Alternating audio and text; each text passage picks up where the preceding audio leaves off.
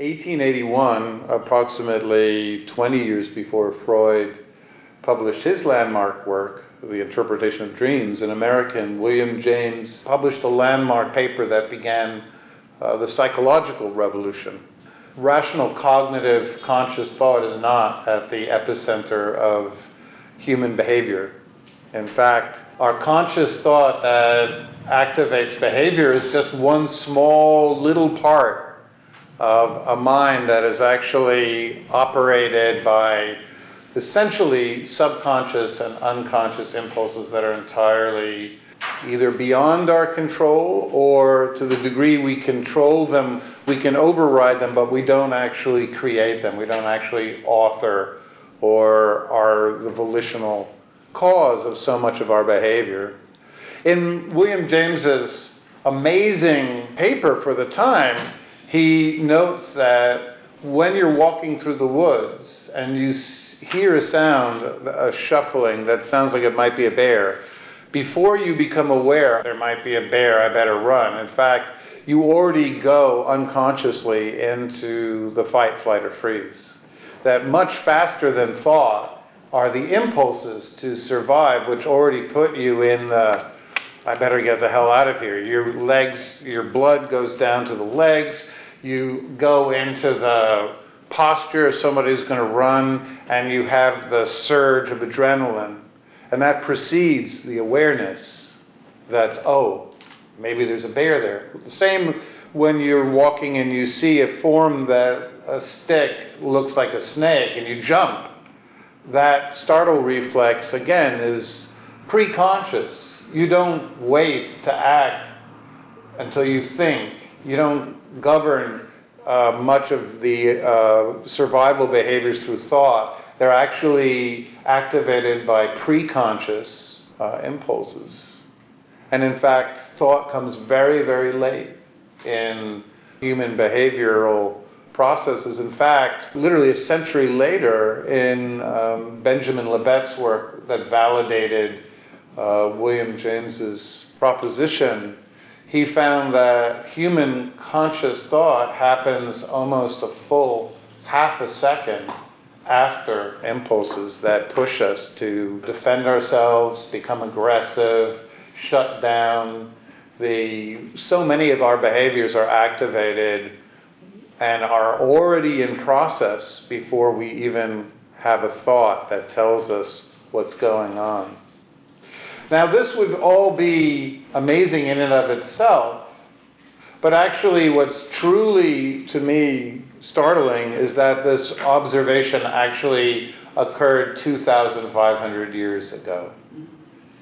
The Buddha, in a profound teaching called the Paticca Samuppada, which lies at the very heart of the Dharma, says that before we have thought, upadana and craving, tanha, we have what he calls feelings, embodied, somatic, physiological impulses that prepare the body either to be, essentially the Buddha said they're feelings of comfort or discomfort, and that depending upon which feeling you're in, you have associated behaviors and thoughts that arise. It's a little bit like when you go to a restaurant and you look at the menu and there's certain foods that are available at lunch and other foods that are available at dinner. And so depending upon what body state you're in, if you're tense and defended and feel attacked, there's a certain level of behaviors that you'll do. You'll tighten, you'll send blood to the outer limbs, you'll stop digesting food, you'll become panicky and look for a threat. And all of the behaviors and then the thoughts, oh my God, what's going on? Why am I here? How could I get out of here? How could I get rid of this person I'm talking to? All of the thoughts and behaviors follow from the fast circuits of the brain which create the core physiological emotional state of discomfort, and I have to get out of here. Likewise, the Buddha said there's also positive physiological states, which he called sukha vedana, negative states, or dukkha vedana. Those are pretty easy to remember. So Sukha Vedana are the states of elation and joy and happiness, the feeling of your shoulders lightening and your belly softening and a smile coming on your face. And those create what Barbara Fredrickson, the great psychologist, a contemporary psychologist, calls broaden and build behaviors. So when we're happy, when we feel happy, positive states, then we can act out positive behaviors. We can become friendly, we listen better, we open to other people's words, we relax, we receive. And we can develop, she says, new behaviors when we're in positive physiological states. So depending upon the body, what the body is feeling, the emotional core components of each experience, that determines how we behave, not our thoughts. Our thoughts, Benjamin Libet showed, only can override really bad impulses. So you're meeting your partner's parents for the first time, and they're triggering you, and you really want to upend the table and scream and run out. Maybe you wouldn't want to do that, but suppose you had that impulse. You can override it. For some reason, every time I'm in the theater and it gets really quiet and everybody gets hushed, I want to do something really loud and wacky. I don't know why I get that impulse. It's not just because I'm insane, I guess. But I override that impulse. So we can override impulses, but we can't actually create them. In fact, Libet noted from his research that we don't have free will, we have free won't, which I thought was clever of him. Feelings, it turns out, are far more influential over behavior than our thoughts are. Our thoughts can say no, but it's our feelings that direct us to either shut down, leave, attack, push away what's going on, or they set the tone to welcome, open up, connect. In fact, our feelings are pushing us in directions that are often extremely useful for our survival. Human beings are social beings, and it's our emotional feelings that are activated by the midbrain and the right hemisphere that reward us for emotionally connecting with other people in an authentic way. When we feel really seen, when we feel really comfortable with people, when we feel safe, our bodies relax. But when we feel that somebody might reject us, that someone might judge or shame or ignore or in some way disregard us, it's set in our social, in the right anterior cingulate cortex, which is the social center of the brain. That switches on, was I saying the negative or was I saying the positive? Well, either way, both responses, when you feel connected, you feel happy emotions, that's work of the right anterior cingulate. So your emotions, your gut feelings are pushing you to connect, and that's due to the fact that human beings survive because of the fact we connect. We are a social species. We don't have any other great skill as human beings other than the fact that we can connect in ways that other species can't, through language and through emotion. So the feelings are constantly pushing us to further these core social needs. But meanwhile, there's another part of the brain, the left hemisphere, that's actually trying to accumulate, trying to win over approval, reputations, financial gain, financial security, objects that bring short-term pleasure. While the right hemisphere speaks to us through the physiological feelings that are very fast circuits, the left develops these agendas of how do I get things that will make me alone as an isolated being more financially secure. So it goes about happiness and security in a very different way.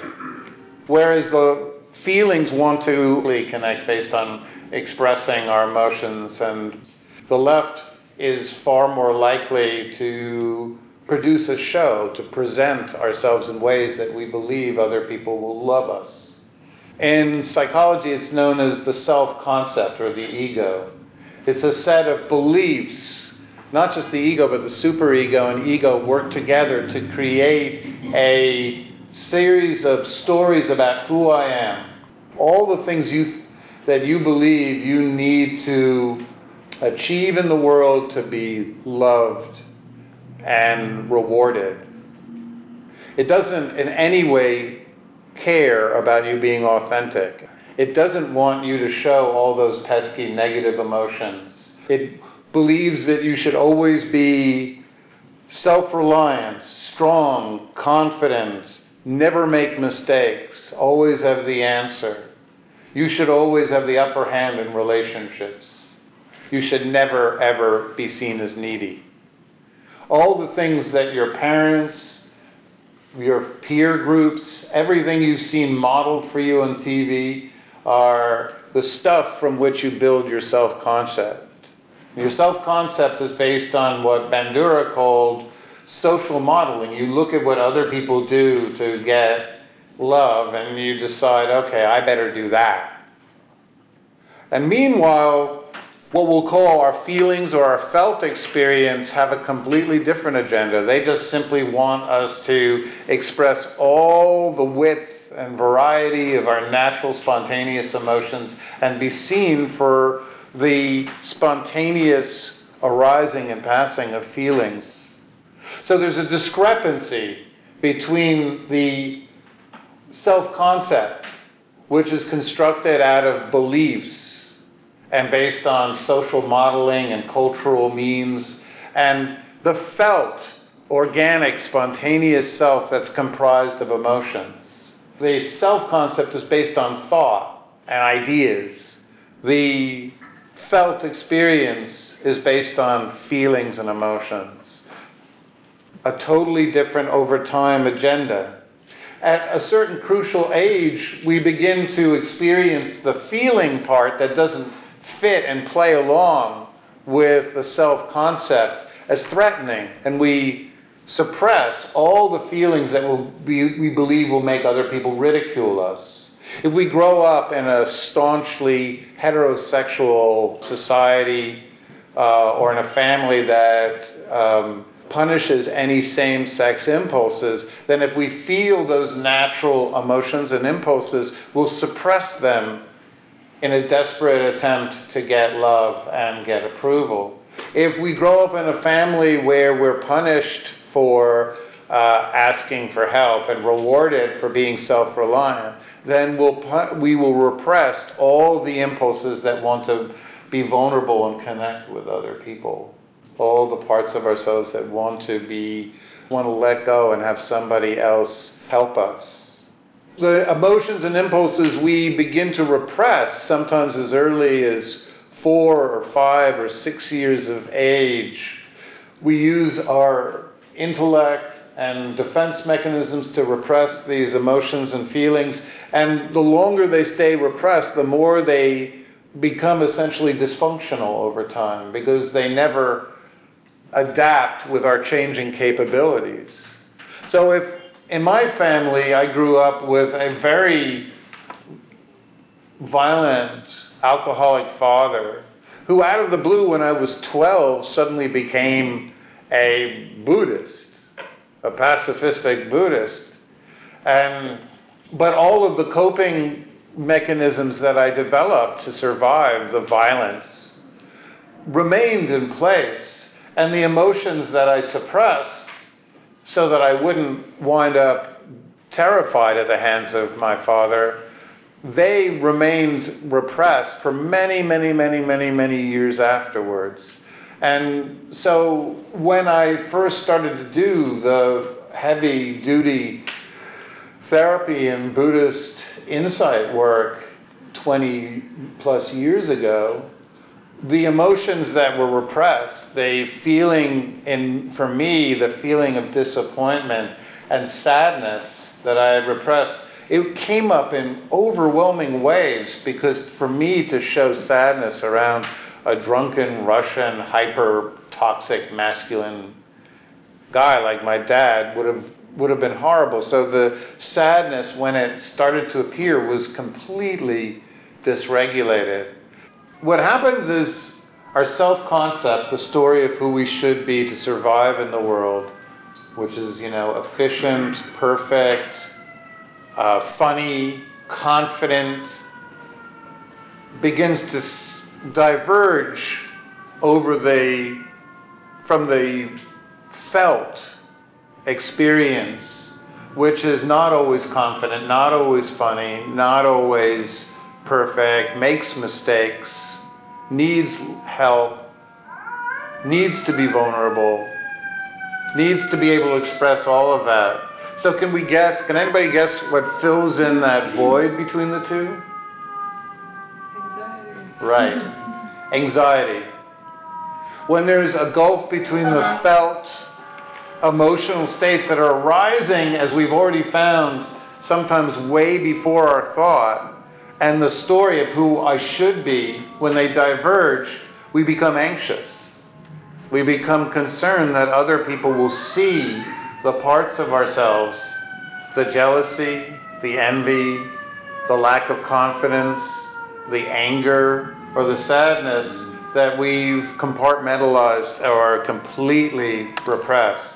And if we keep on repressing the felt experience, then we will avail ourselves of increasingly extreme attempts to repress our felt experience. We will avail ourselves of substances, drugs, alcohol. We will seek out numbing process behaviors like watching hours and hours of Netflix, addictions to Tinder or Facebook or Instagram or Amazon, anything to keep the true self at bay. And it's amazing how people so promote the self-concept on Facebook. Look, I am popular. See, here I am at a party, and people are laughing at a joke I'm saying. And look, I'm adventurous. Here's an image of me in front of a famous location. So we bifurcate ourselves. We promote what we continue. You can see this process in action. Just look at anybody's Facebook page, and you will see the self-concept wailing away. Even the complaints and the political diatribes is the self-concept right there before your eyes. And the part that nobody wants to see and do a post, it's Tuesday, I don't want to get out of bed, fuck 'em, I hate my job. Here's me miserable. Nobody does that.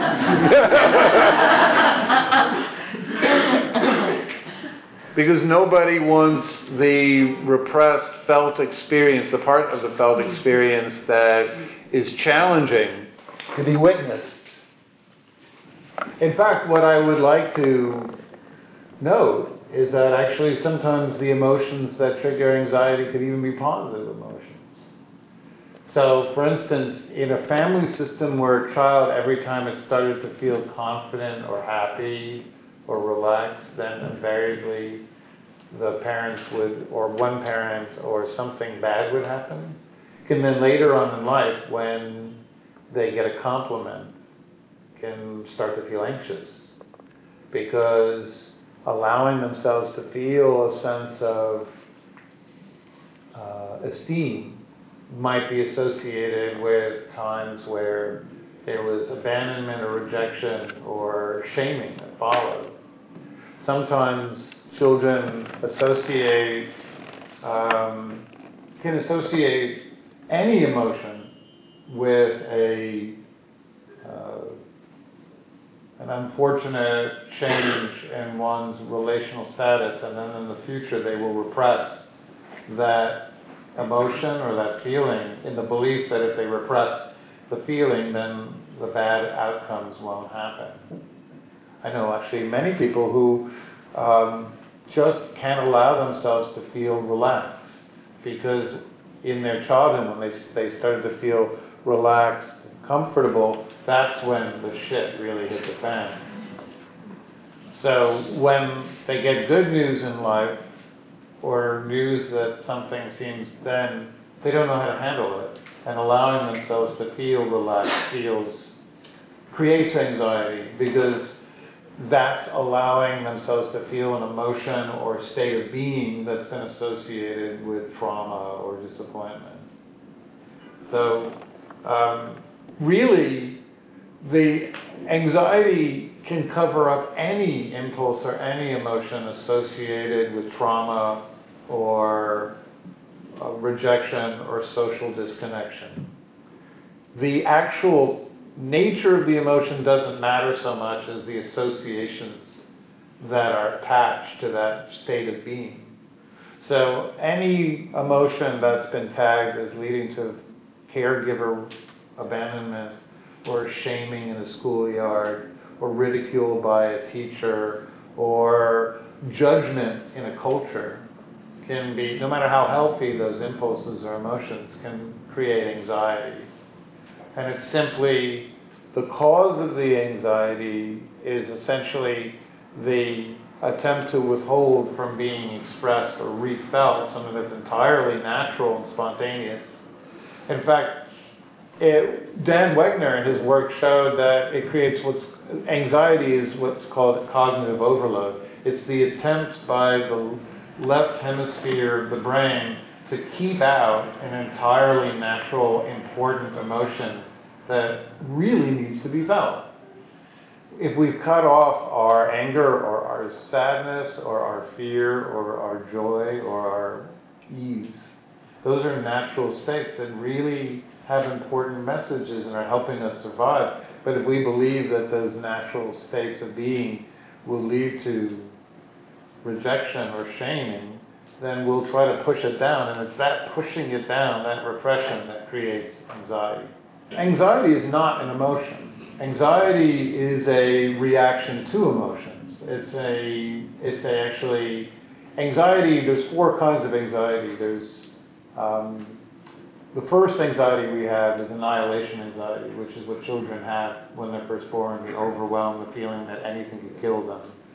Then the second anxiety we have is separation anxiety. When annihilation anxiety is relieved by the mother or the caregiver that protects the baby, then the baby no longer becomes so much worried about being killed by something. It worries that the mother will detach or go away. But the most dominant human anxiety is what's known as neurotic anxiety. It's the fear that some natural impulse that we've been concealing will express itself and lead to social rejection. So anxiety is not the emotion itself. Anxiety is a reaction to, it's a suppression. It's a form of, essentially it's a defense mechanism. Freud called anxiety signal anxiety, because he said it's a signal that the repressed is returning. And so it doesn't matter what the repressed is, whatever form of repression will arise, whatever we repress, once it returns, the signal is the anxiety. Anxiety is I'm feeling something I don't want to feel, I've got to do something to make it go away, I've got to make this feeling, this embodied state, not be known. So it's kind of like the mask that you peel it back, and whatever you find, that's what you have to deal with. Right. The anxiety is the feeling of peeling off that mask. It's the fear that other people will not like what they see. It's that anxiety of, no, I've got to keep that mask on. No, I've got to take it off. That creates the tension, the mental agitation, the jumpiness. It's essentially, anxiety is that moment when you realize you can't keep something from being seen. You don't want others to see it, but you have that sense that they're seeing it already. Or B, if you try to keep it unseen, it'll tear you apart. You'll go nuts.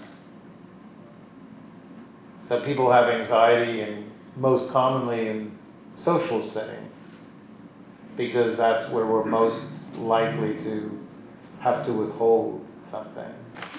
I'm going to read you just quickly one of my heroes, Carl Rogers, who's pretty much, along with Freud and Winnicott, considered to be one of the most dominant and influential psychologists of the 20th century, and the founder of American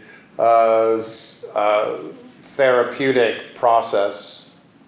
Here's Carl Rogers. See if you can find something similar in what we're talking about tonight.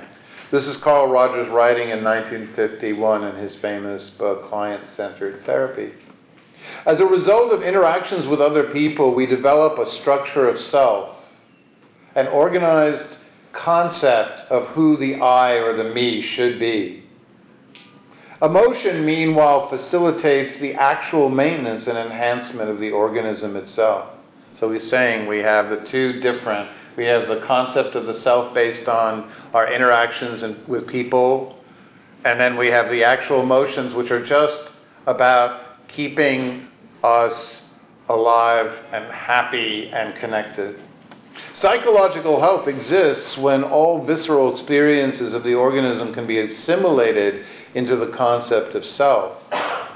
But psychological maladjustment exists when one denies awareness of their sensory and visceral experiences, which consequently are not organized into their sense of self. So when we begin to push out of our story of who we are, self-concept, the pesky emotions that we don't believe other people will approve of.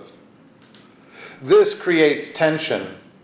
Any experience which is inconsistent with our organization of self, our self-concept, will be perceived as a threat. And the more threats there are, the more rigidly one's self-structure will organize and protect itself. In other words, we'll avail ourselves of addiction. We'll do anything to keep other people from seeing the truth, including avoidance coping. If we really are scared of social settings, we will avoid them. When the individual, on the other hand, perceives and accepts into their self-structure all of her sensory experiences, all of her visceral experiences, then she will become more understanding of herself and more understanding of others as well. In other words, when we see people act out the very impulses and feelings that we've repressed to get love and popularity, we'll hate those people. There's nothing more irritating than seeing somebody act out an emotion or a quality that we had to suppress to survive our family systems or to stay afloat in our jobs or in our peer groups. So he goes on finally to conclude that the only way to maintain psychological health is what he calls a continuing reevaluation process, which means we constantly have to check in with what our actual spontaneous feelings are and integrate them rather than ignore them. So if there are feelings that are saying, I really, really am unhappy in my job, and even though it's scary to consider quitting one's job or looking for another job, that message needs to be taken into serious consideration, felt, and expressed at the very least. To ignore it as inconvenient is to essentially create more anxiety in our lives. Rogers says that the only way we can do this is by practicing unconditional positive regard, which means we have to greet the emotions in ourselves and others that are difficult and which we think are unlovable, not with disgust, not with inconvenience, or not with a sense of, oh, I can't believe I don't want to visit my parents. Who am I? How could I be that way? But to feel those feelings and to acknowledge them and to, at the very least, even if we don't perhaps let them make our decisions, we at least integrate them into the process. Generally, anyway, even if we don't, they will wind up in there anyway. The reason why people have back and forth stalemates in life where they can't make a decision is because they don't know how to integrate their felt experience into logical, rational decision making. They try to do everything logically. And according to the great neuroscientist Antonio Damasio, if we try to make decisions without integrating what he refers to feelings as somatic markers, if we try to do it, we will constantly get stuck, because so many decisions in life do not have rational choices. Who you go out with, where you live, what you're going to eat for dinner, guess what? Those are not rational decisions. Those are emotional ones. But if we don't know how to inculcate and involve and integrate our emotional lives, or our emotional felt experiences in, what will happen is we'll try to represent them through thought, and that doesn't work.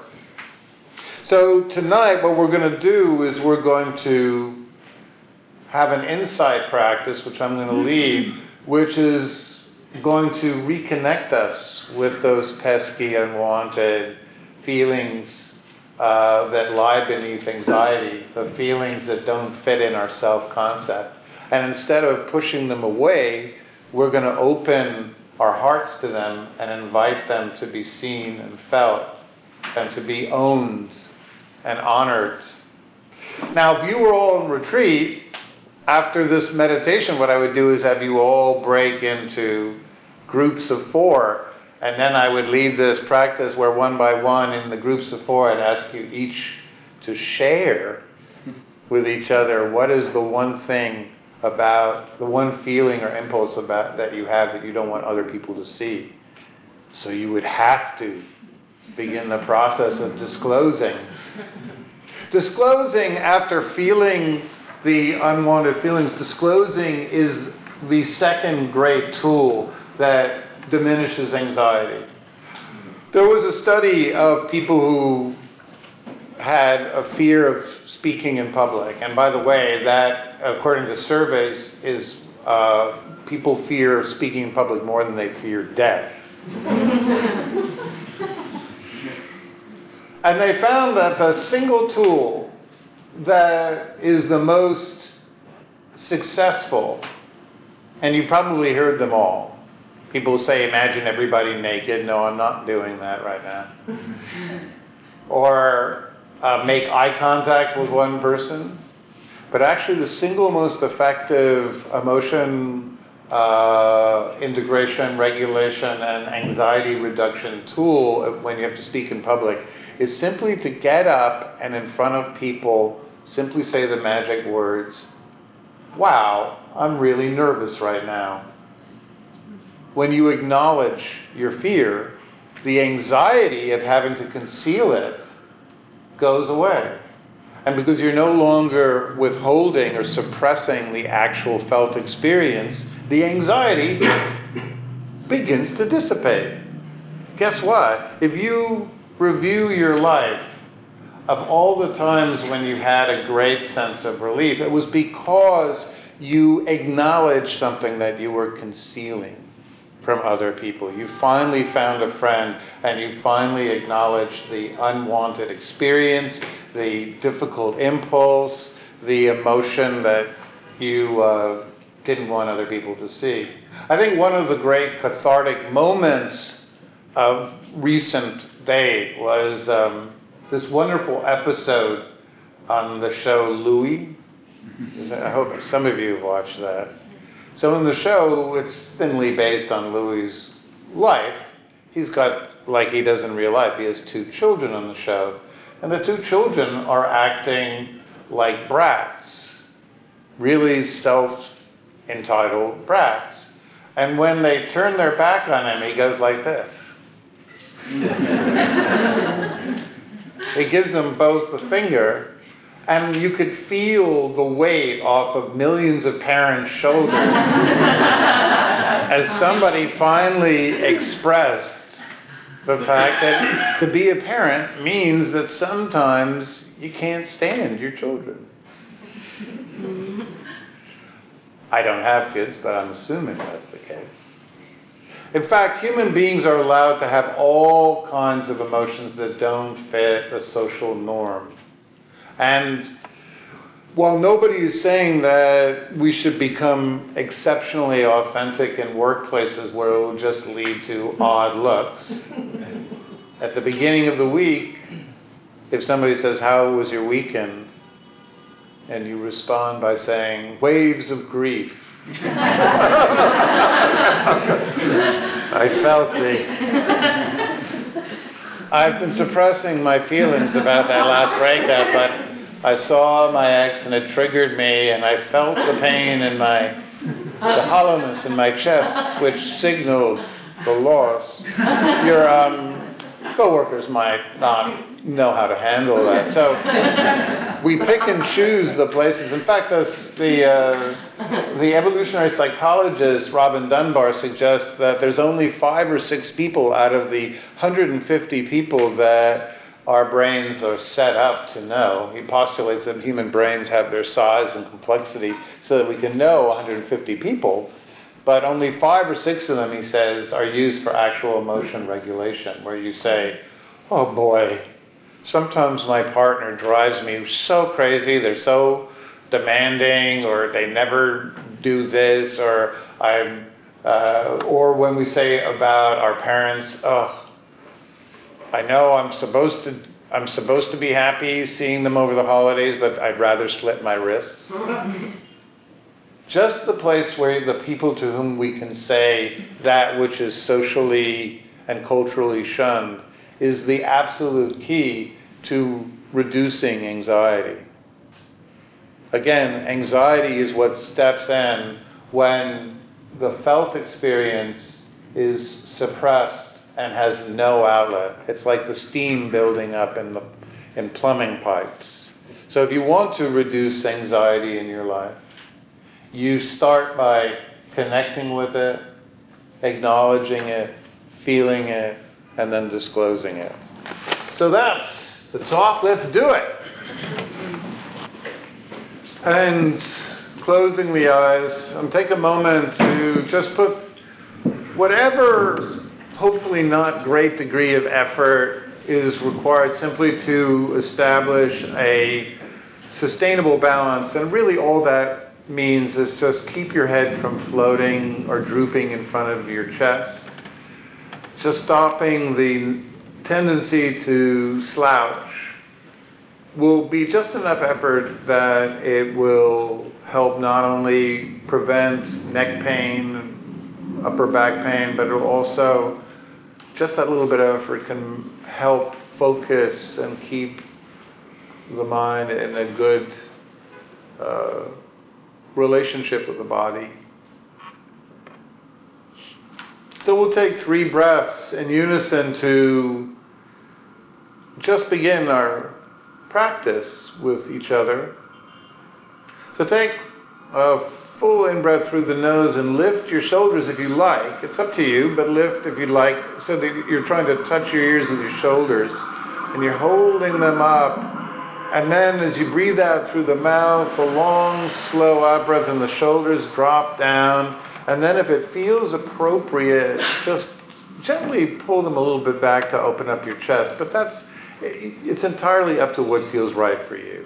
So the second in-breath, gently tuck in the belly, making it taut, holding in the abdomen. And then long, smooth out-breath through the mouth and softening the belly, releasing any of that built-up tightness. And for the third breath, squinching the toes, the fists, the buttocks, and especially all the muscles in the face. Make a really ugly, pinched face that you just can't even imagine how pinched it would look. And then as you breathe out, soften the muscles in the face, relax the jaw, and invite the eyes to settle behind the eyelids when they do.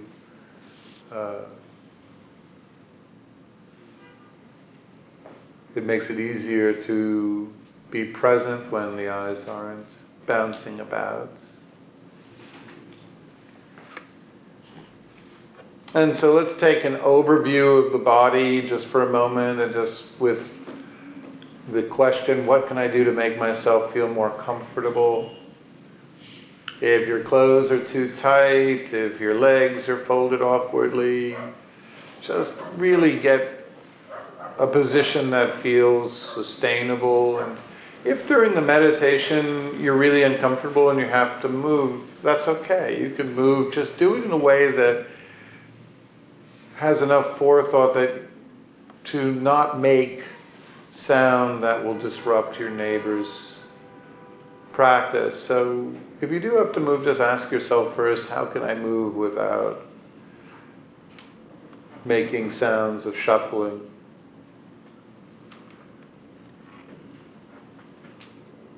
So we'll start out our practice with a standard concentration.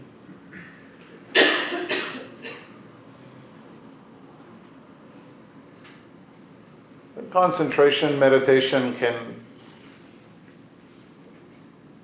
be accomplished in numerous ways.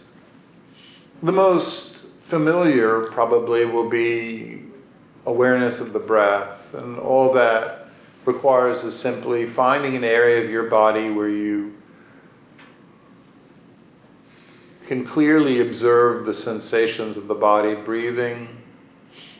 For many people it might either be air entering the tip of the nose, or the chest muscles expanding and contracting, or abdominal muscles, or perhaps even the shoulders. There's no right or wrong answer, just wherever you feel the breath in your body. Bring your awareness there. And at first it's often very useful to employ a counting strategy, which is very simple. You simply think 1 on the in-breath, and think 2 as you breathe out. Then think 3 as you breathe in, and think 4 as you breathe out. But when you reach 5, the next out breath will be 4. So we're counting from 1 to 5 and back down, with 1, 3, and 5 always on the in-breath. And just keep counting from 1 to 5 and back down. If you don't like working with the breath, that's okay. You could simply listen to the sounds. This is a wonderful room for hearing sounds. Also, you can note the feelings of contact sensations with clothing and the cushion, and even the lights flickering behind closed eyelids. So all those are contact sensations. We just maintain awareness of them.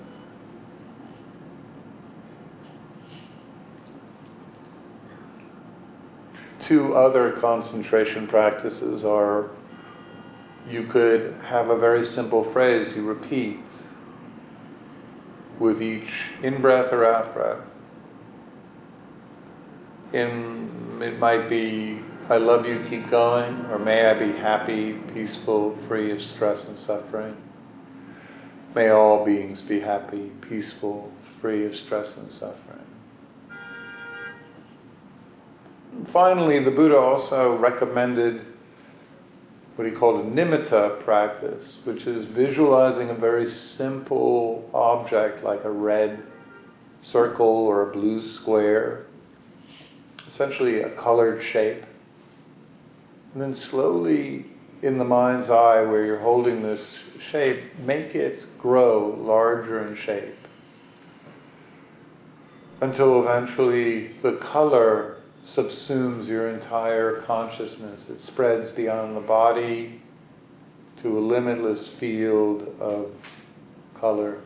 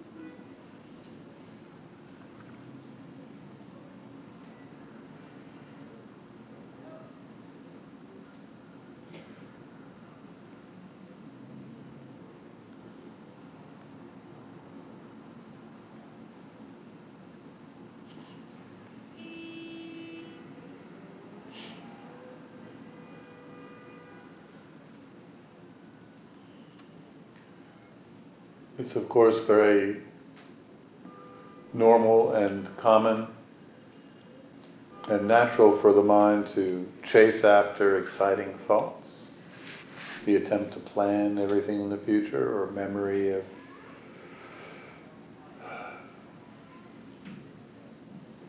interesting events from the past.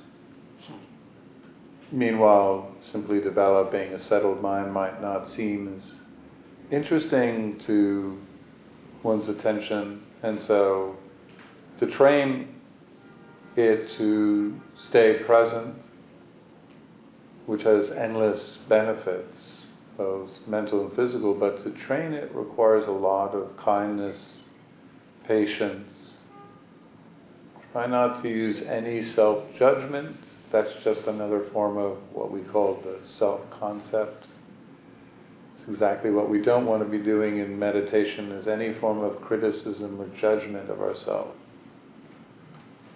So no matter how many times the mind wanders off or feels sleepy or whatever the experience is, just acknowledge the experience and never under any condition or situation judge your practice. Every time you wake up to the fact that the mind has drifted away, just gently bring it back to the present time sensation, breath or otherwise.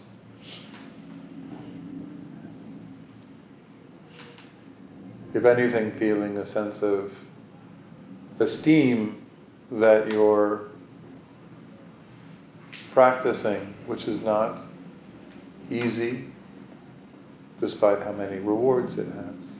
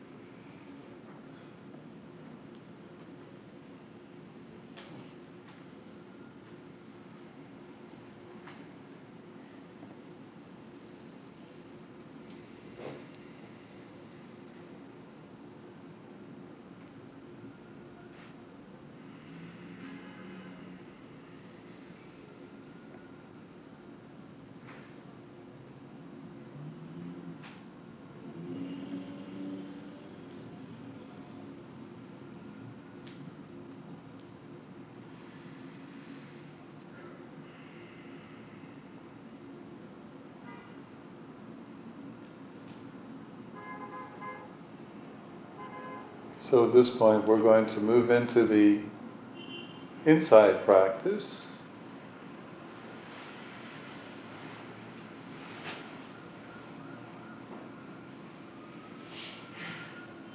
So you can let go of the object you've been working with to develop concentration, settle the mind.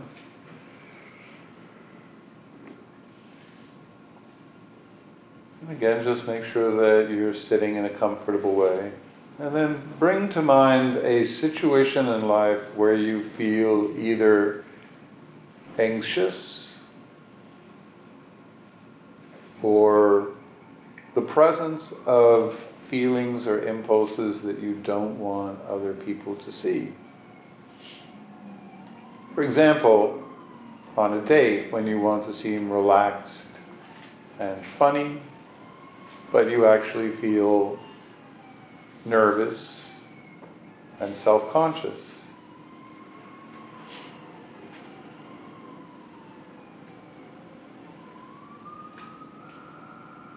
Or at a family gathering where you want to seem polite and interested, but there might also be the presence of feelings of anger or disappointment.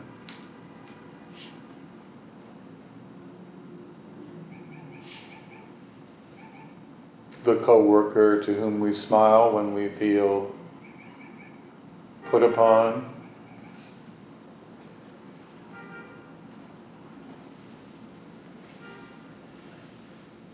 There are numerous situations in life where what is dictated by so-called decorum will contradict with our natural human emotional impulses. So bring to mind any situation that feels resonant. The more anxious or uncomfortable, the greater the reward for the practice.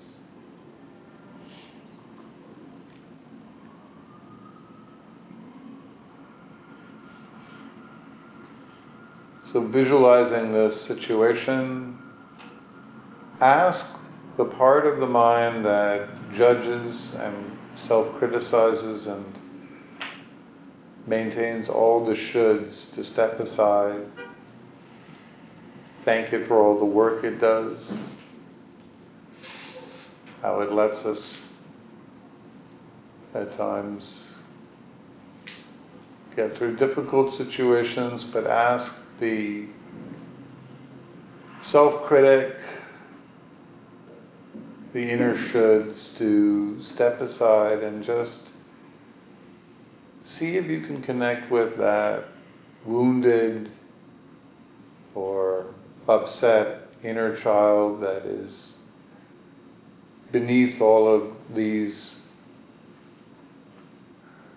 hidden, concealed beneath the anxiety, the discomfort, that simply wants its feelings and impulses to be attended to, known, observed, felt.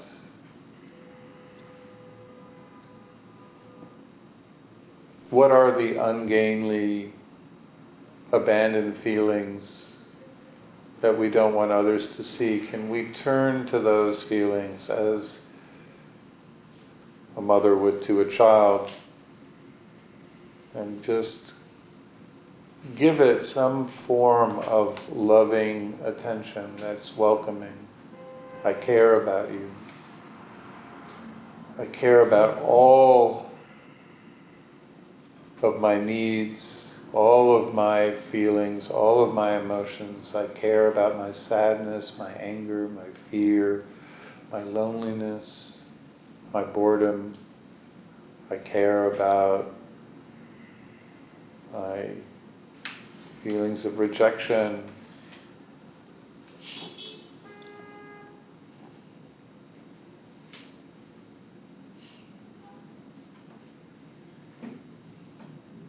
Perhaps some of these emotions are wrapped up in difficult, painful experiences in the past, family rejections. So it's so crucial to reconnect and create a safe inner place where we can feel in the body those feelings which we've disowned.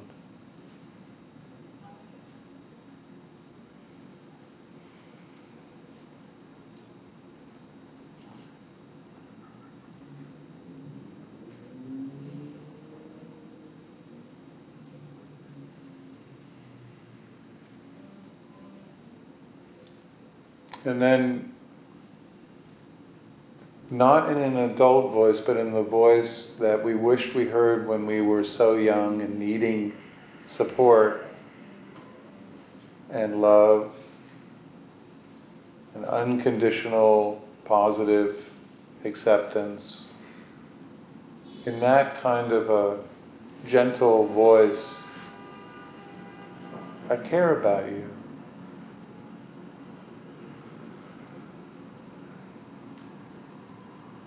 I accept you. I won't turn my back on you.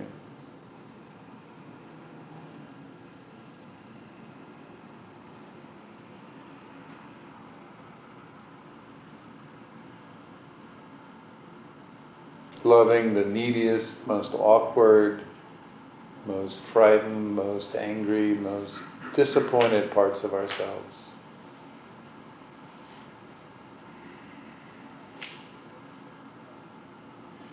Ending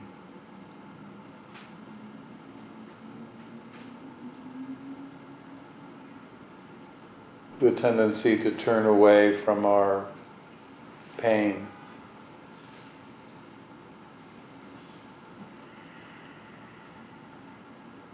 Reclaiming every emotion and feeling and impulse.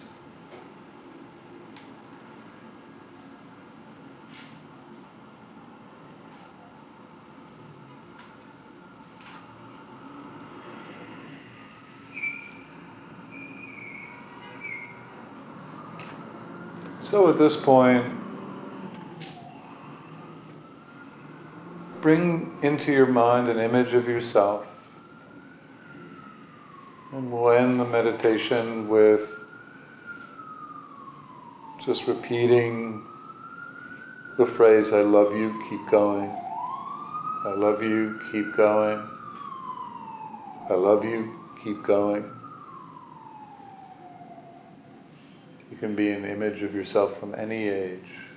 I love you, keep going. I love you, keep going. I love you, keep going. And when you're ready, you can slowly open your eyes and look at the ground in front of you. Just take in the light and color and see if you can maintain awareness of the felt body where these emotional experience is most primarily known. Integrating sight into a much richer, more embodied awareness. And whenever you're ready, you can look around the room.